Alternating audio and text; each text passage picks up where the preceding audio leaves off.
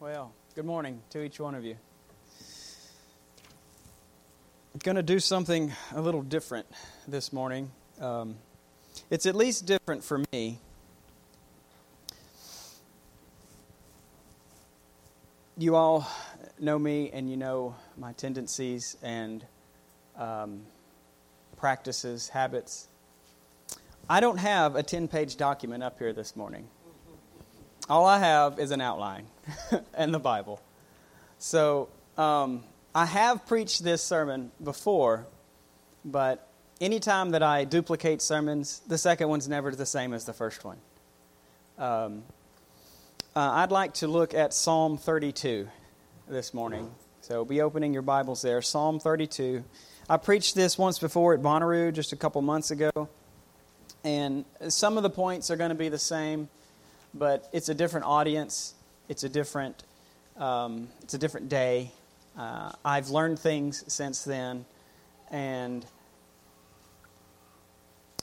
it's a good psalm, and it's a good psalm for us.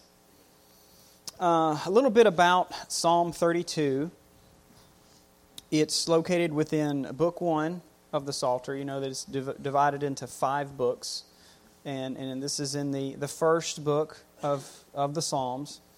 As you notice, it is written by David. Most Bibles will have a superscript above the main text, and it says a Psalm of David. So we know that he is the author. We're pretty familiar with David as a person, with his place in history and the role that he filled, and even how his example extends to us today. We recognize that he was a son of Jesse. He had 7 brothers, one of 8. So he was a son. He knew what it meant to be underneath authority, to be even the youngest among brothers. And I'm quite certain that he experienced some of the same things that you all have experienced, that we've experienced in being in families with the fights and the bickering and the fun even that goes on there. But he was a son. David was a shepherd. That's one of the first ways that we're introduced to him as. He's out in the field with the flock, kind of a demeaning task. Go out there in the field, man. It's your turn. Your turn to take over the sheep and to watch over and keep them safe. Take your little slingshot out there and you'll be fine. So he's a shepherd. He's gained some experience there in taking care of animals, those that are in need of care. Some easy tasks, some hard tasks, some long days. But he's a son, he's a shepherd. He was also a servant. You know, we find later that he served King Saul there, and primarily we find a couple other attributes of David. He's a singer and a songwriter. He felt things very, very deeply. He was moved in ways in which you and I are moved, and he experienced all the different experiences of life, and he penned these things, and he sings them, and he tells about them. He also was a soldier. That's another one of the main elements of King David, and he was placed as a captain in Saul's army. And he went out and did many valiant exploits. He was a soldier. He had men underneath him. He drew really strong soldiers to himself because of his leadership skills. And he was indeed a captain in the army. And he was a statesman of sort, as you see kind of his progression in his career and his life. And he became one to whom men looked for as a representative, as a leader, a representative of the nation. And then finally he kind of became the sovereign, shall we say. He was the king of Israel. He was anointed by Samuel, by the word of the Lord, to be the leader of the nation of Israel. And now also David was a sinner. He was just like you and I. He was not perfect. He failed. And so I have all these different areas of David's life that come into play here in the Psalms. and even here in this psalm. And that last aspect of David as a sinner, I think, has really direct implication here to this psalm, Psalm 32. Because I think the occasion of this psalm was written not long after his affair with Bathsheba. We see that also really heavily in Psalm 51. It says it explicitly there in the superscript above the text. But if you compare Psalm 51 and Psalm 32, they speak of similar things. I think just looking at the two, that Psalm 51 comes first, and then days, weeks, months, years later, he pens Psalm 32.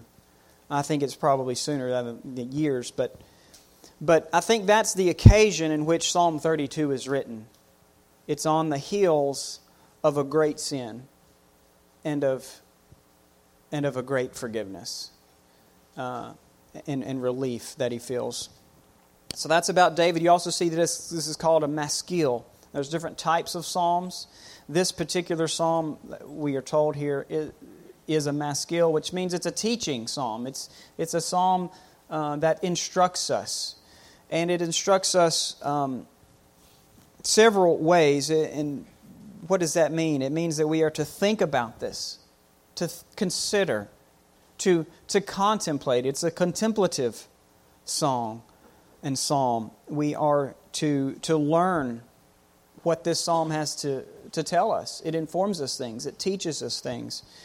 And one of the questions that we need to ask, especially when we consider a maskil, is, what is God trying to teach me? What does the author, what has his experience been that I need to learn from? What does the historical context have to teach me about my contemporary life? What does God want to teach me in this psalm? And we're going to see several things in here that the Lord, I think, wants us to learn. We're going to learn a lot about who God is and what He's done. And we learn that even through our own sin. David learns these things. But we learn about God's attributes of mercy and of grace. We learn about His truthfulness, His holiness. We learn about God's justice, His demand for that sin be paid for. We learn about God's patience. And we are taught about the kindness of the Lord, the love of the Lord, the loving kindness. These are attributes of God, who God is. And we learned about that in this psalm. We also learn some of the things that this God has done. The things that He's done in David's life. If you just follow the verbs throughout the psalm, you're going to see that the works that God does are these things. He forgives. He covers. He imputes. Convicts. He listens. He protects. He preserves. He celebrates. He teaches. And He loves. And I'm quite certain that we could come up with more. But this is a psalm of David, and it's written for our instruction. So let's read the text now. How blessed is he whose transgression is forgiven, whose sin is covered. How blessed is the man to whom the Lord does not impute iniquity, and in whose spirit there is no deceit. When I kept silent about my sin, my body wasted away through my groaning all day long. For day and night your hand was heavy upon me. My vitality was drained away as with the fever heat of summer. I acknowledged my sin to you, and my iniquity I did not hide. I said, I will confess my transgressions to the Lord, and you forgave the guilt of my sin. Therefore, let everyone who is godly pray to you in a time when you may be found.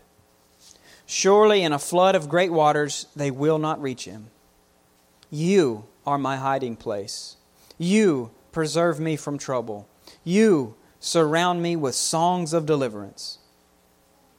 I will instruct you and teach you in the way which you should go. I will counsel you with my eye upon you. Do not be as the horse or as the mule, which have no understanding, whose trappings include bit and bridle to hold them in check. Otherwise, they will not come near to you. Many are the sorrows of the wicked, but he who trusts in the Lord, loving kindness shall surround him. Be glad in the Lord and rejoice, you righteous ones, and shout for joy, all you who are upright in heart.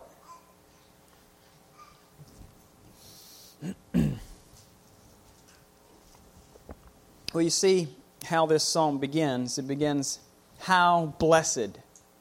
How blessed. He says it twice. It's a double blessing, we might say. Verses 1 and 2 here, how blessed. And the word blessed here is the word asher. It's similar to, if you remember, one of the sons of Jacob, his name was Asher. Similar word there. And we have, I think it was Leah rejoicing when he was born. But Asher, this word's used 45 times in the Old Testament. 26 of these are found in the Psalms. So we have over half of the usage of the word blessed are found in the Psalter. We have them used twice right here. So this is a really heavy emphasis on blessing, upon rejoicing, upon celebration and happiness. And you'll probably recall that the first usage in the book of Psalms is Psalm 1. How blessed is the man.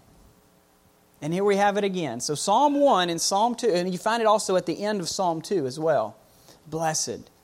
So Psalm 1 and Psalm 2, they serve as the gateway, as the doorway into the whole book of the Psalter. And it begins with blessing. It begins with rejoicing and celebration, coming into the presence of the Lord to worship. And Psalm 32 here, it begins with this in this same way. It begins with rejoicing. It is a word of exclamation. You know, there's not a whole lot of well, there is punctuation, but the word itself here in the Hebrew is exclamatory. So if you have a translation that has an exclamation point at the end of these verses, that is showing the intent of the word blessed here. It is how blessed. It's an exclamation here, and this is the doorway into this psalm. It's the gateway into it. This sets the foundation of happiness. It sets the foundation and the tone of the psalm. It's in the key of happiness, of rejoicing. It sets the foundation for us. How blessed is he whose transgression is forgiven, whose sin is covered. How blessed is the man to whom the Lord does not impute iniquity, and in whose spirit there is no deceit. The Scripture calls the man blessed who is sinless. The man who is without sin. And he uses different words here to help us understand this word sin. He uses transgression. He uses the word sin. He uses iniquity. And he uses the word deceit. And they're all different perspectives, different connotations of the same thing. There is a legal type of thing here, a transgression. You have trespassed. You have broken the law. You have gone somewhere you are not allowed to go. You have broken the rule. It's a legal term. It is also a moral term. Whose sin, it is a moral evil. Iniquity. There is also this perversion that is here. Something that is not right. That in its origins, it is inherently wrong. It's a perversion of that which is good. And there is also a factual error here. There is this deceit, this guile. And these things they teach us about how deeply sin goes. It touches every area of our life. It touches our thinking. It touches our feeling. It touches our acting. How we live. It's a rebellion. It's an offensiveness. It's a perversion. It is a treachery. How deep sin goes. And David says that the blessed man, these areas of his life are now cleansed. And he is right before God. He's holy before God. These two verses are quoted for us in the New Testament in Romans chapter 4, I believe. Yes. When Paul is discussing imputation, he's discussing righteousness. David quotes, he says, "Blessed are those whose lawless deeds have been forgiven, and whose sins have been covered. Blessed is the man whose sin the Lord will not take into account."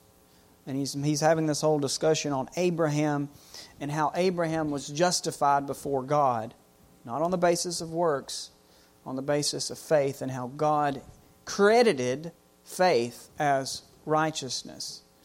And we see here in verse 2, "Blessed is the man to whom the Lord does not impute iniquity."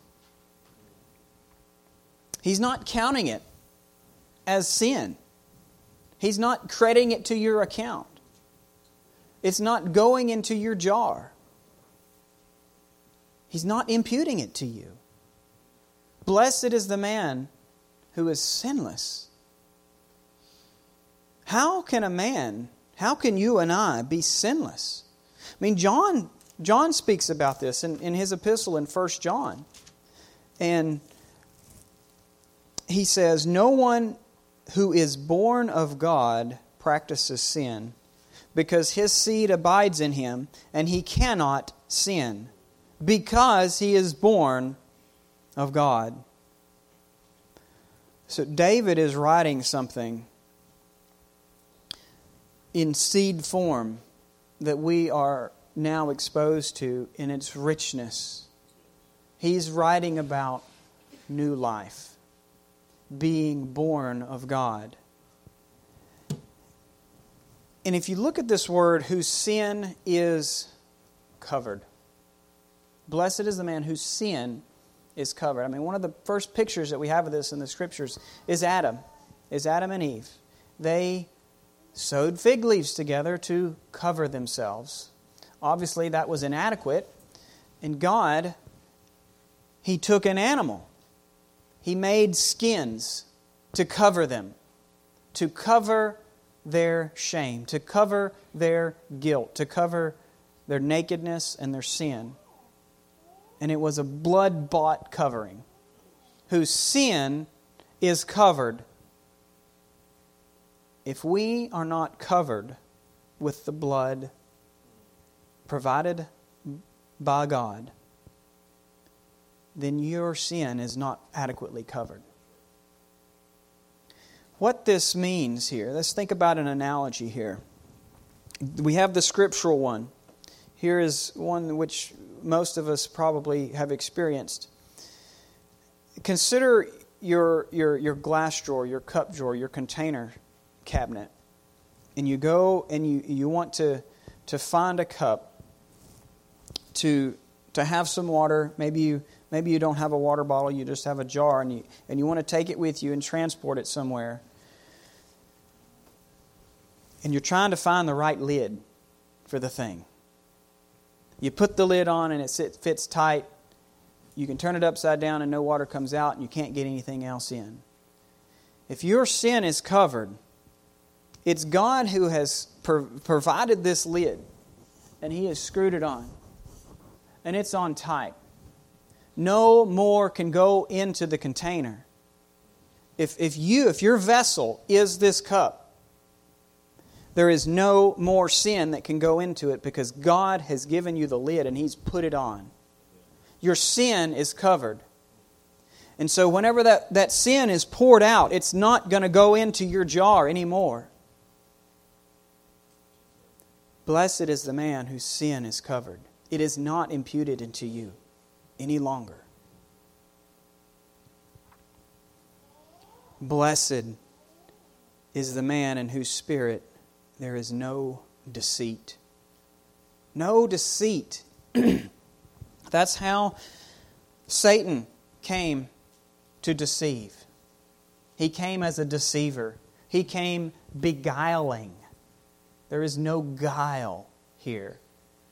He came looking pretty, speaking sweetly, giving a grand argument, but it was beguiling. It was deceitful. It was in error.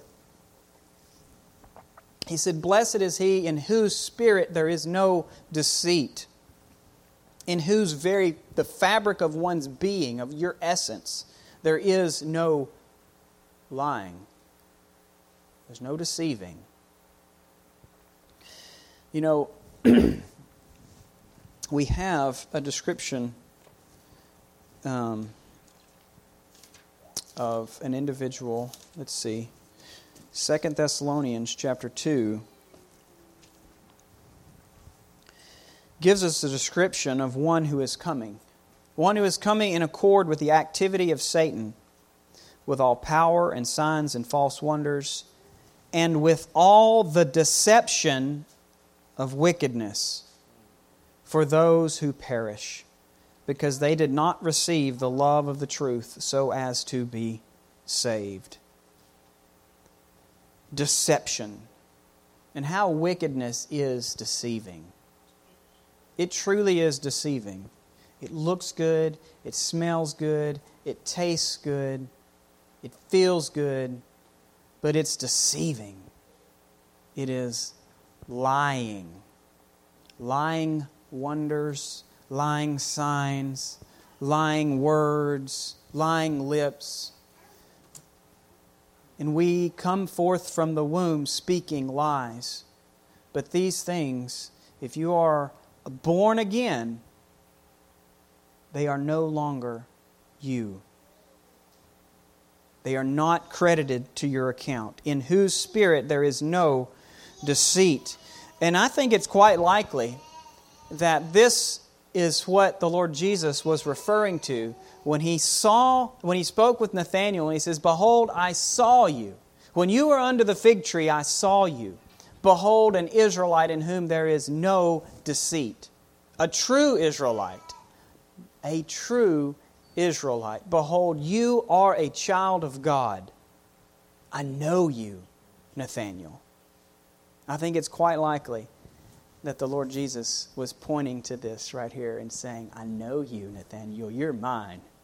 I have called you by name. There is no deceit in you." And I think it's quite telling. I find it interesting that last week Chris spoke on hypocrisy. There is no deceit here. There is no hypocrisy here. How blessed. This is the entryway into this psalm. The man who is sinless. Now, as we move into the next few verses, that's not the experience. And the implication is, when I kept silent about my sin, my body wasted away, my bones grew old, through my groaning all day long. Silence here. David can speak of this blessing, of this rejoicing, because he knew the pain of not having his sin covered. Amen. He knew that pain. He knew how it felt here. When I kept silent. And notice it's very personal. When I kept silent, my body, my groaning. He owns it. This is after the fact. When I kept silent about my sin. In other words, when I wasn't acknowledging that I was sinning before you, when I refused to hear your voice speak to me, when I refused to read your word and to hear what you have written and said, thou shalt not commit adultery, thou shalt not murder, thou shalt not covet thy neighbor's wife. I refused to hear it. I refused to listen to it. And I was silent about it. I would not acknowledge it. What happened? My body wasted away. Our spirit and our body are entwined. They're woven together. When death happens, there is a tearing and a ripping apart. You cannot commit a sin in the body and have it not affect your soul, and vice versa. They are connected. When we commit a spiritual transgression against the Lord God, it hurts a physical body. My body wasted away. My bones grew old. There is an aging here. Why is it that we age? It's the effect of sin. There's a failing here. What happens when you get old? The strength leaves the bones. The moisture leaves the bones. The marrow. Why is it that oftentimes when an elderly person breaks their hip, that's it? They fail. They fail. They are consumed. It's eaten. There's a burdening here through my groaning all day long. My roaring, perhaps. My raging in my anger. Unconfessed sin leads to these things. It leads to anger. All day long, there's no peace. There's no rest for unconfessed sin. Why? For day and night your hand was heavy upon me.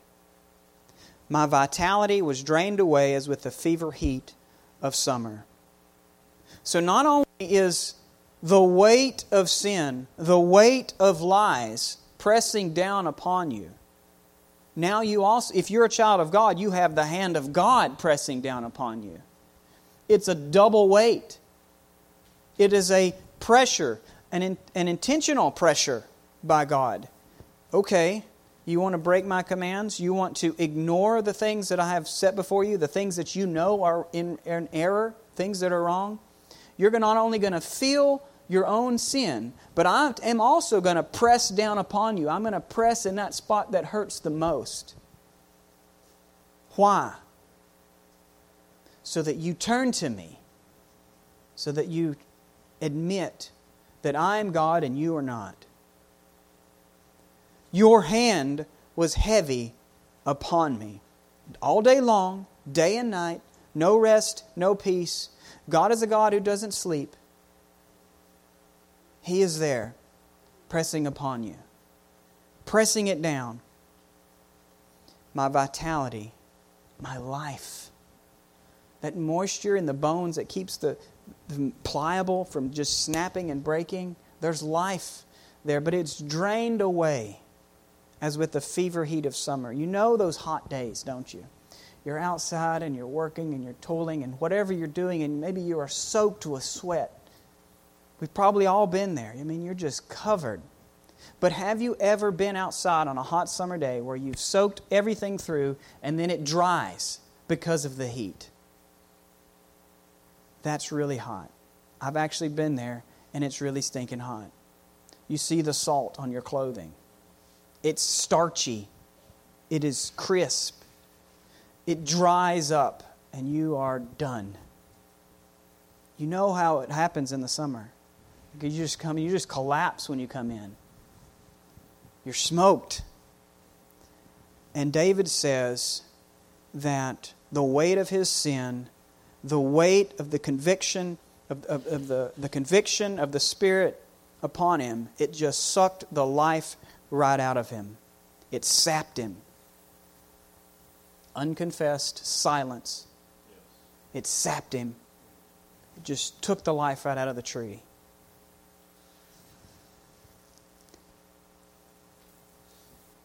Now notice something here. Selah. Most have that probably at the end of verse 4. And that's a suspension. That's a pause. That's a break. Maybe it's a musical change in the note. Maybe it's just a pause for dramatic effect in the psalm, whatever that little note is that where you stop singing just for a moment. That's what this is. It's okay, what did we just say? Let's think about this. What is this saying to me? There's blessing. There's great blessing to be had. But it's not found in unconfessed sin. It's not found in hiding this. No, it's not found there. God's not going to let you rest. There's not going to be blessing there. Let's take a break. Let's think about this. What is God trying to teach me? And I find it appropriate that in verse 5 he says, okay, I get it. I acknowledged my sin to you. I acknowledged it. I acknowledged my sin to you, and my iniquity I did not hide. I said, I will confess my transgressions to the Lord, and you forgave the guilt of my sin.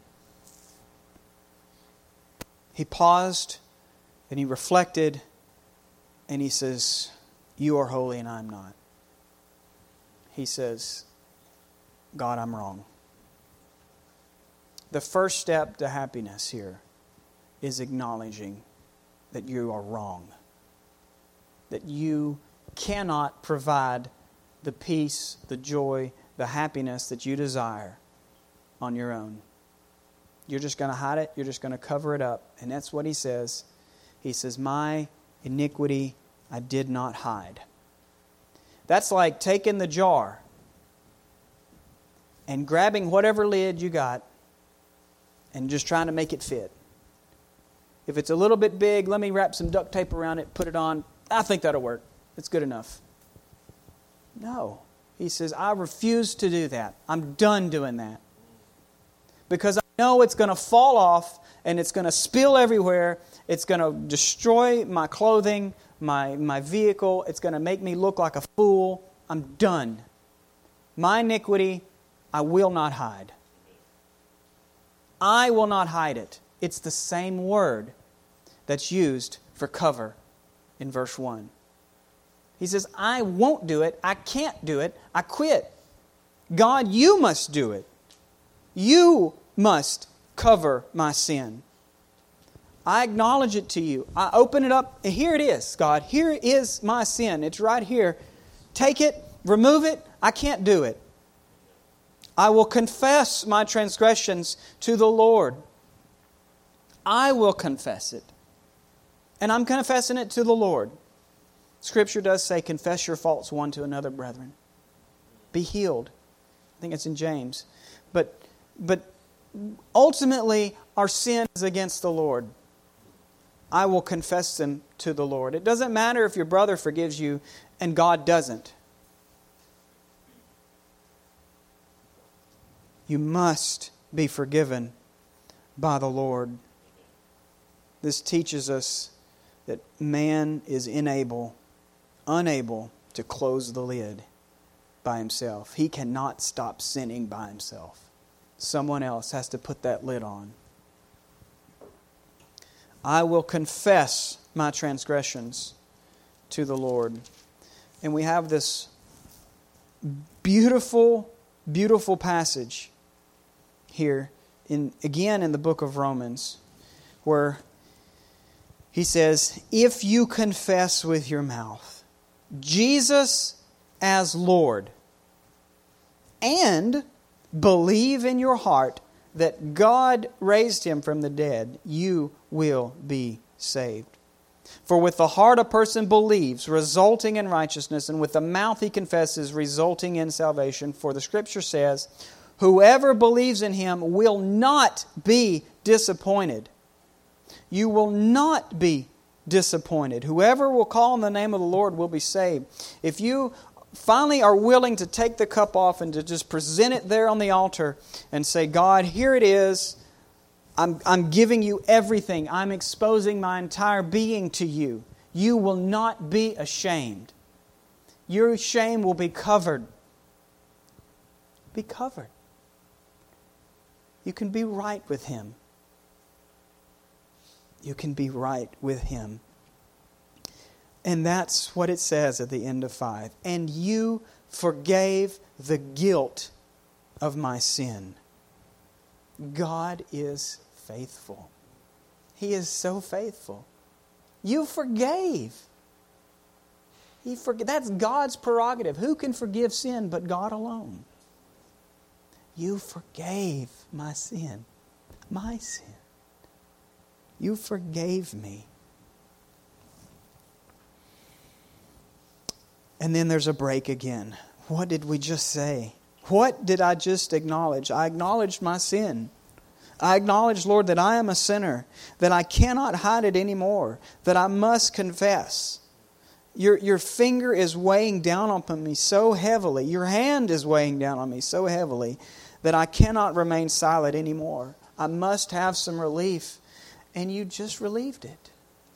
You just took it off. Praise the Lord. Therefore, let everyone who is godly pray to you in a time when you may be found. Surely in a flood of great waters they will not reach Him. Therefore, listen, God is a great forgiver. He is a great forgiver. If you are a child of God, pray to the Lord. Pray to Him. Spurgeon wrote a great sermon on this and talked about the many aspects of prayer.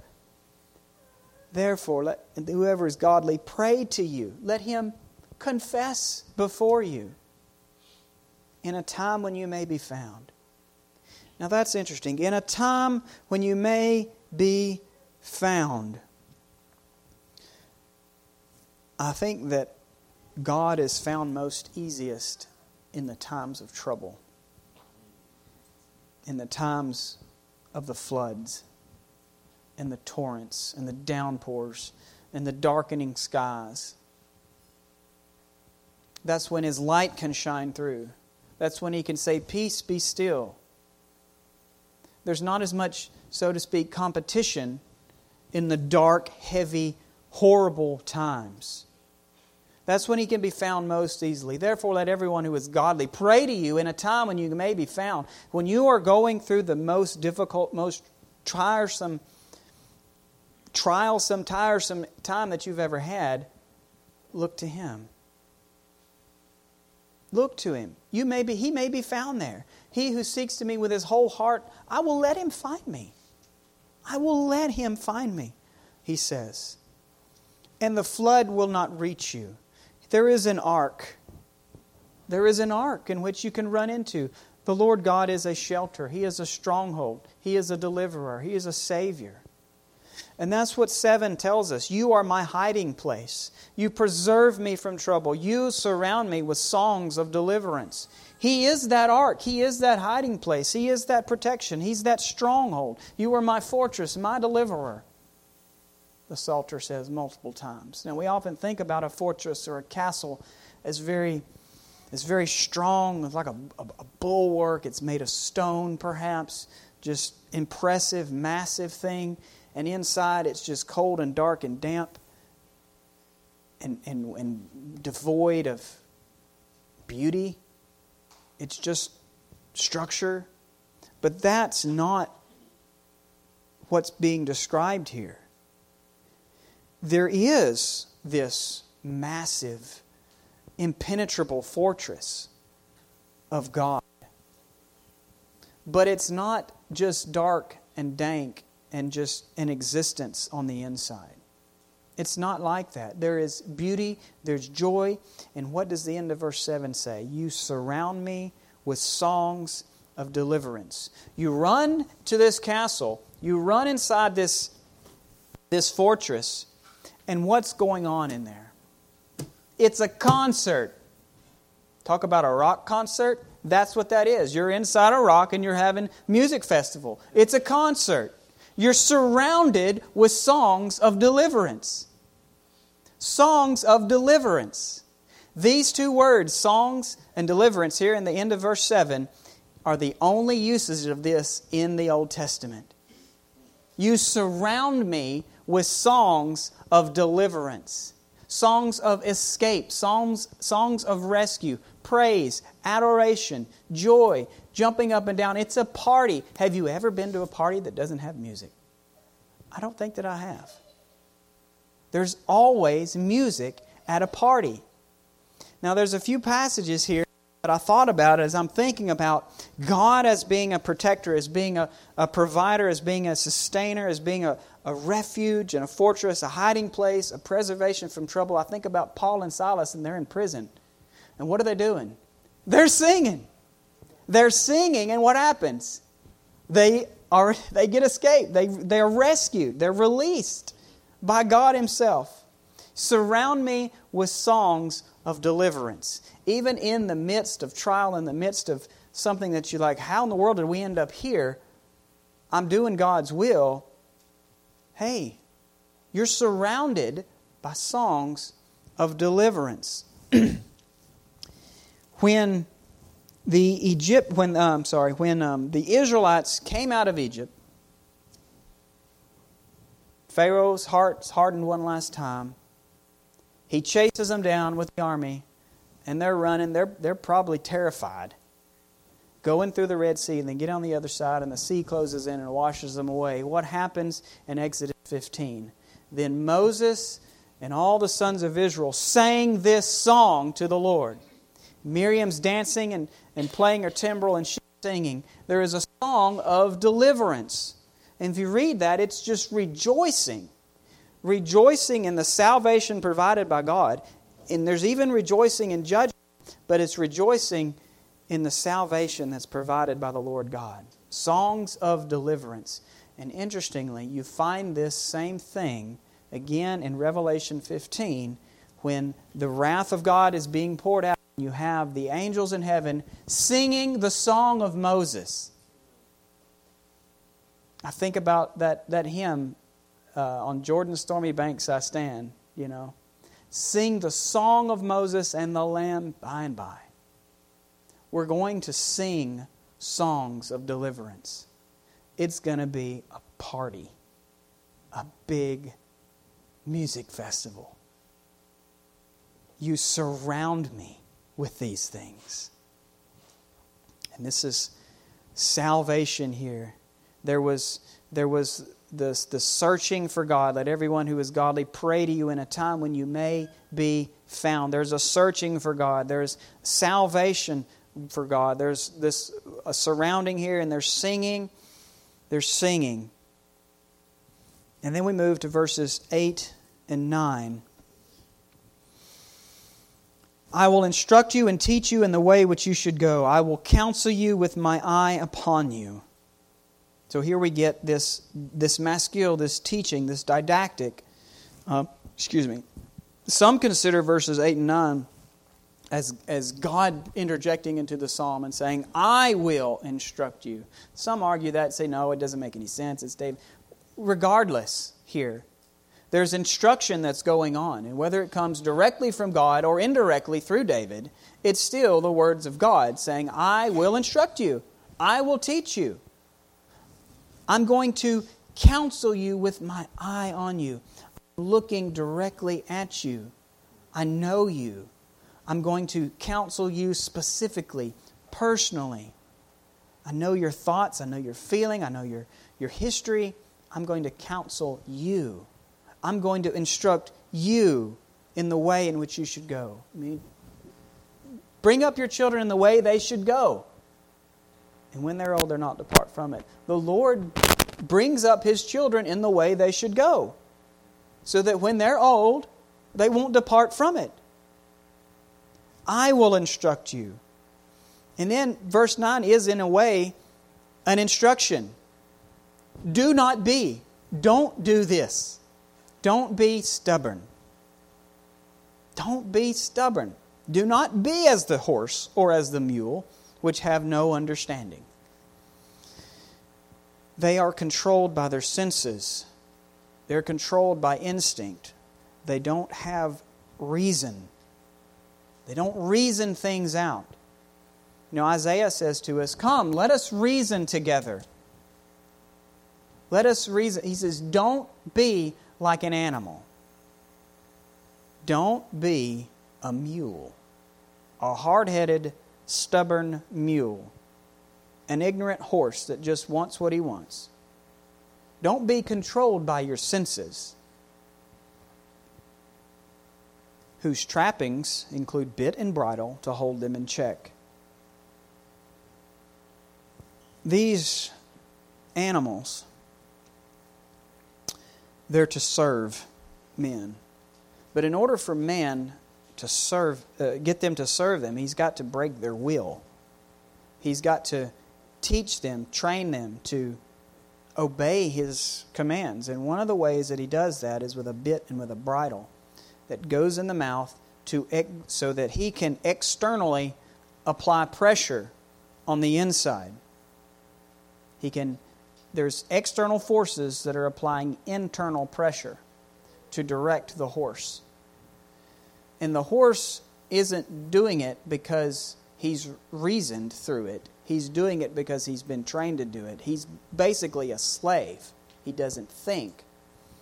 And that is what God tells us not to do. Don't do this just as memory learned by rote.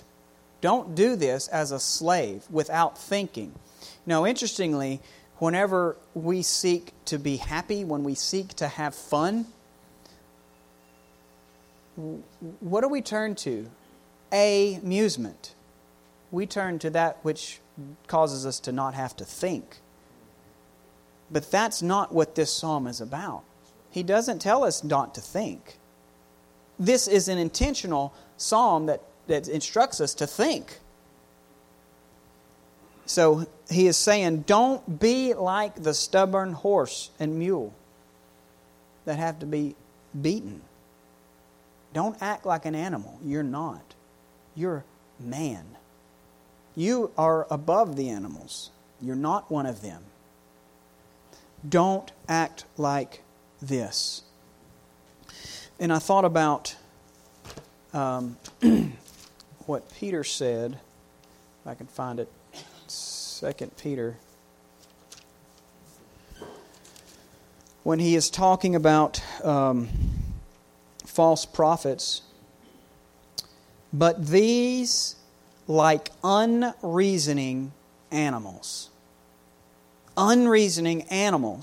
born as creatures of instinct, to be captured and killed, reviling where they have no knowledge, will in the destruction of these creatures also be destroyed, suffering wrong as the wages of doing wrong. And it just goes on and on and on and on. It's a parallel to Jude, but I find it very telling that Peter uses the word unreasoning animals, brute. You are not an animal. Don't be like that. And I think that one reason that David says that is because he recognizes that he was being a stubborn mule. And it was as if God's saying, you are living like an animal. You are not living like a child of the King. And he continues and he says, many are the sorrows of the wicked. Sorrows. Many are the sorrows of the wicked. David felt some of those sorrows. We've felt some of those sorrows, those sadnesses brought upon us by our own actions and inactions, brought about us on the actions of others, brought upon us by the intentional actions of wicked men. Many are the sorrows of the wicked. But remember, this psalm isn't written specifically primarily to the wicked. It's written to the child of God. But he who trusts in the Lord, loving kindness shall surround him. And this is the second surround that we have here. First, it was the songs of deliverance. And now we have its loving kindness. I love that word. You know, it wraps together multiple attributes of God. His love, His kindness, His mercy, His grace. It just puts them all in one ball and says, loving kindness. The loving kindness shall surround him. Who does it surround? He who trusts in the Lord. The wicked are surrounded by sorrows, but the child of God is surrounded by the loving kindness of the Lord.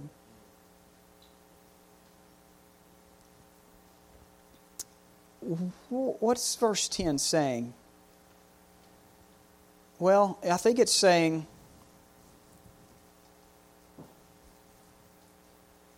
the beauty and the joy that is found in the shelter from sin. The beauty, the joy, the rejoicing, the brightness, the lightness that's found in salvation.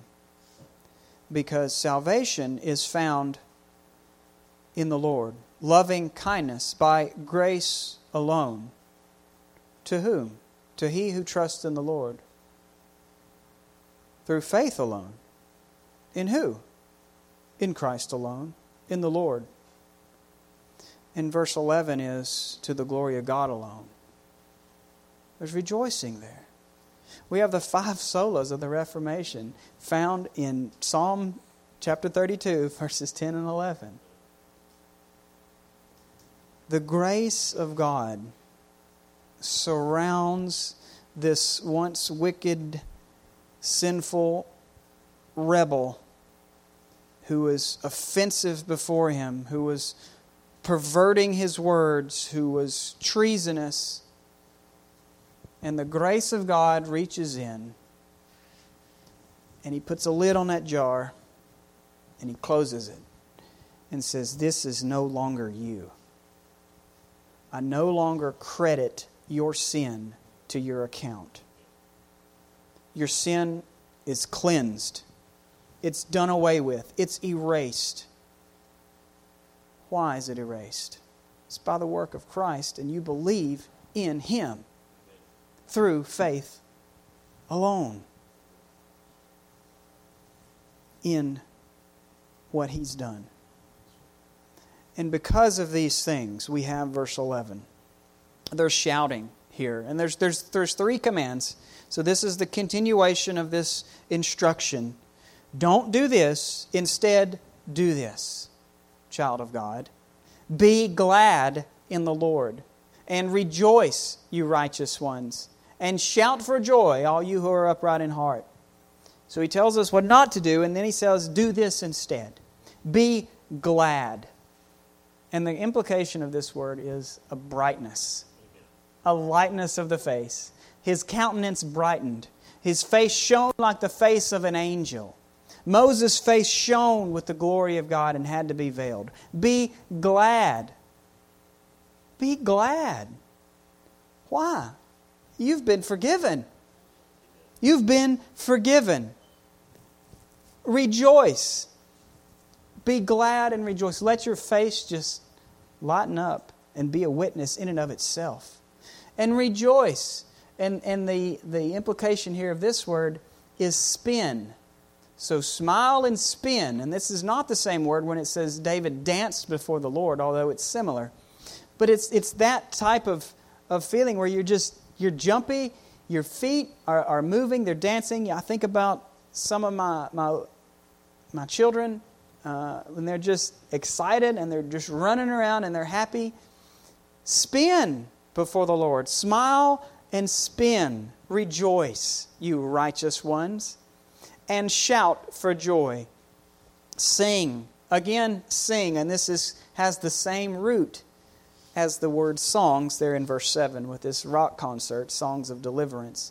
Shout for joy, all you who are upright in heart. So there's a parallel here going on. Be glad, rejoice, shout, you righteous ones, you upright in heart. You're no longer bowed down with the weight of sin. You're unencumbered now. You're no longer burdened. You've confessed it. You've confessed your sin. You've confessed Jesus Christ as Lord. You've repented before it. You've laid it out before Him and said, take it, I'm done. And after that comes rejoicing. You know, after the weeping may last for the night, but joy comes in the morning. David, when after the death of that illegitimate child, he got up and he ate, and he says he went into the house of God and he worshiped. He worshiped. This psalm, this is the doorway to worship. You want to be blessed? Be in the presence of the Lord God and worship Him. And if you look at the verse of Psalm 33, sing for joy. Sing for joy to the Lord. There's this continuation of thought, a building of thought here. Indeed, Jesus Christ is our shelter from sin. Let's pray. Great God, Lord above, thank You that You have kept this holy word. Thank You, Lord, that You have caused Your servant David to write this for us, to record it for us, that he knew You, that You knew him, that You saved him, that You allowed him to experience the joy of Your salvation, Lord, the joy of forgiveness, even the joy of confession. Lord, we must confess before You that oftentimes we too are like these stubborn mules and just refuse to admit our error. We refuse to acknowledge Your holiness, our sinfulness, our stubbornness. And Lord, please take this away. Please use this scripture, Lord, and apply it to our hearts, to our minds, to our lives, to our families, to our church, to our businesses, to our schools. So whatever it is, Lord, apply this to our life, that we try not to be self-righteous, but rejoice in the salvation that You have provided. Rejoice in Your deliverance.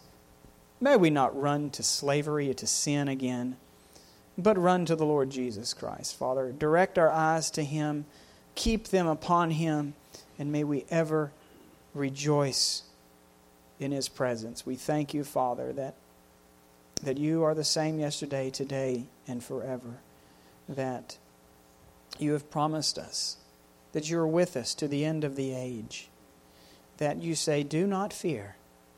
Do not fear, that You say, come to Me. All who are weak and heavy laden. Lord, we have been heavy laden with guilt and with sin, and so we come to You that You may relieve us of this burden and restore to us the joy of Your salvation. Lord, may we love You, may we worship You. Bless these people now with Your holy word. We thank You through the Lord Jesus. Amen.